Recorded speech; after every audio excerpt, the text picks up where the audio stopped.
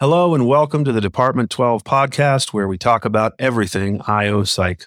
I'm your host, Dr. Ben Butina, and I'd like to start this episode by thanking each and every one of you who donated to my family's GoFundMe campaign in our time of need. Thanks to you and others like you, we are back on our feet, and I cannot express my gratitude enough for that. Now, the show is also getting back on its feet. I have some great guests in the queue. And in the meantime, I wanted to record this solo episode to talk about something that's important to me. I've discussed this many times on social media, but I haven't addressed it much here on the show. It has to do with the name of our field, industrial and organizational psychology. Now, we're an applied field. We try to solve real-world problems. So in my opinion, our name should be intelligible to regular people. It should make sense to the people we're trying to help. The name we have now, it isn't cutting it. It's just not good. Let's start with the length, 15 syllables long, industrial and organizational. So by the time you get to the end of that phrase, you can just see people's eyes glazing over with boredom. It is a mouthful. It is a heavyweight name, and it's not working. That's strike one.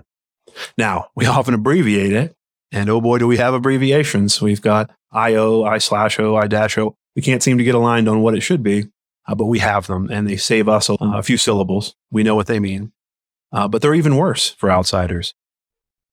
And if industrial and organizational psychology is a confusing name, then IO psychology is a complete puzzle.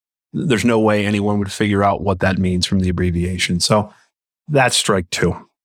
Name's too long is strike one. Abbreviations even worse. Strike two. Strike three is the use of the word industrial, which in the minds of most people in the 21st century means manufacturing. There's nothing wrong with manufacturing, of course. We work with manufacturers, but we also work with every other sector. So calling out manufacturing specifically in the minds of at least most listeners seems like a mistake. There are other problems with this name, but I think the three strikes I've just mentioned are sufficient to call it out here. I think these three strikes are enough to justify a serious consideration of getting a new name. Now, there are arguments for the status quo, and we should take them seriously. One is that, we've spent a lot of time and effort and money raising awareness about our field, and we've done it under the banner of industrial and organizational psychology. I am sympathetic to this argument, and I appreciate how much has been done to raise awareness about our field over the last couple decades. And I've even tried to contribute a little bit to this effort in my own small way in the show. But it's well past time to admit defeat, at least when it comes to this name. It's not sticking. And doing more of what's not working isn't likely to start working. Doing the thing that doesn't work harder is usually not the right move. A second argument, I think, is that, the name makes sense to us. Within our world, we all know what it means. I hear this counter argument more from academics, and I get it. You have a field, you built your career around it, that kind of thing. However, it just doesn't address my main concern, which is that it still doesn't make sense to other people. The third argument, I think the strongest one, is that any name change is going to be expensive and time-consuming and take a lot of effort. And I think that's true. But if you, like me, believe that a name change is inevitable, then you realize that making the change sooner rather than later is the right move. The longer you wait, the harder it is to backtrack, the more expensive and time-consuming it will be. So I think the time to change the name was yesterday, but the second best time to change the name would be today. So that's my case against industrial and organizational psychology as a name. What do I think the name should be? Is a great question. There's lots of contenders out there. Occupational psychology is popular right now because it's used in other English-speaking countries.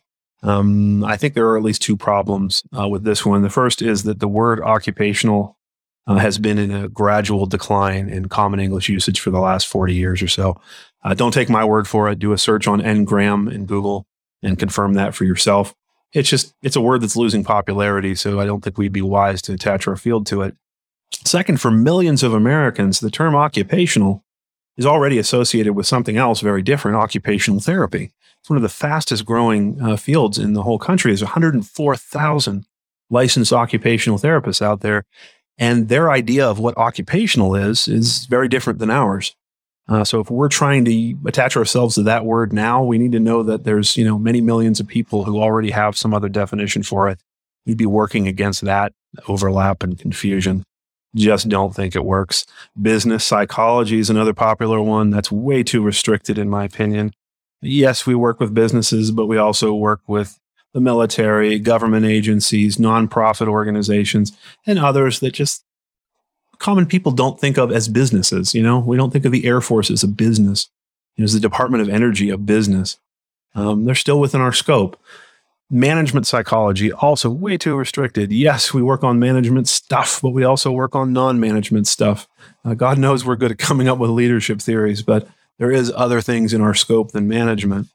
Probably the most popular alternative currently is organizational psychology. And I have 3 problems with that one. First, our field addresses the problems and needs of workers of all kinds, whether or not they work in an organization. Independent contractors, solo entrepreneurs, gig workers, these are all on the rise.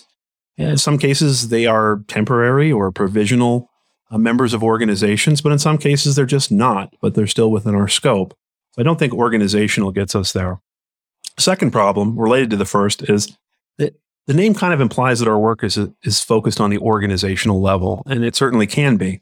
But we also study things at the individual and at the group level and at any combination of those 3 levels. And the third problem is that organizational psychology kind of implies that we are organization men or women, that we're company men or company women, and that we're always going to do what's right for the organization, rather than maybe the individual worker. And sadly, that's often the case in the real world, but it's not something we should aspire to. Various combinations of the previously mentioned titles may address some of these concerns, but we'd end up with a really long name again, which I think we want to avoid. And it's also not necessarily, because we just have a better, simpler alternative available. Work. Work applies to organizational, group, and individual levels. Work encompasses those who work in organizations and those who don't work in organizations. Work covers nonprofit businesses and profit businesses, military, government agencies, you name it, it's all work. Work applies to paid employment and unpaid activities, as evidenced by the phrase volunteer work.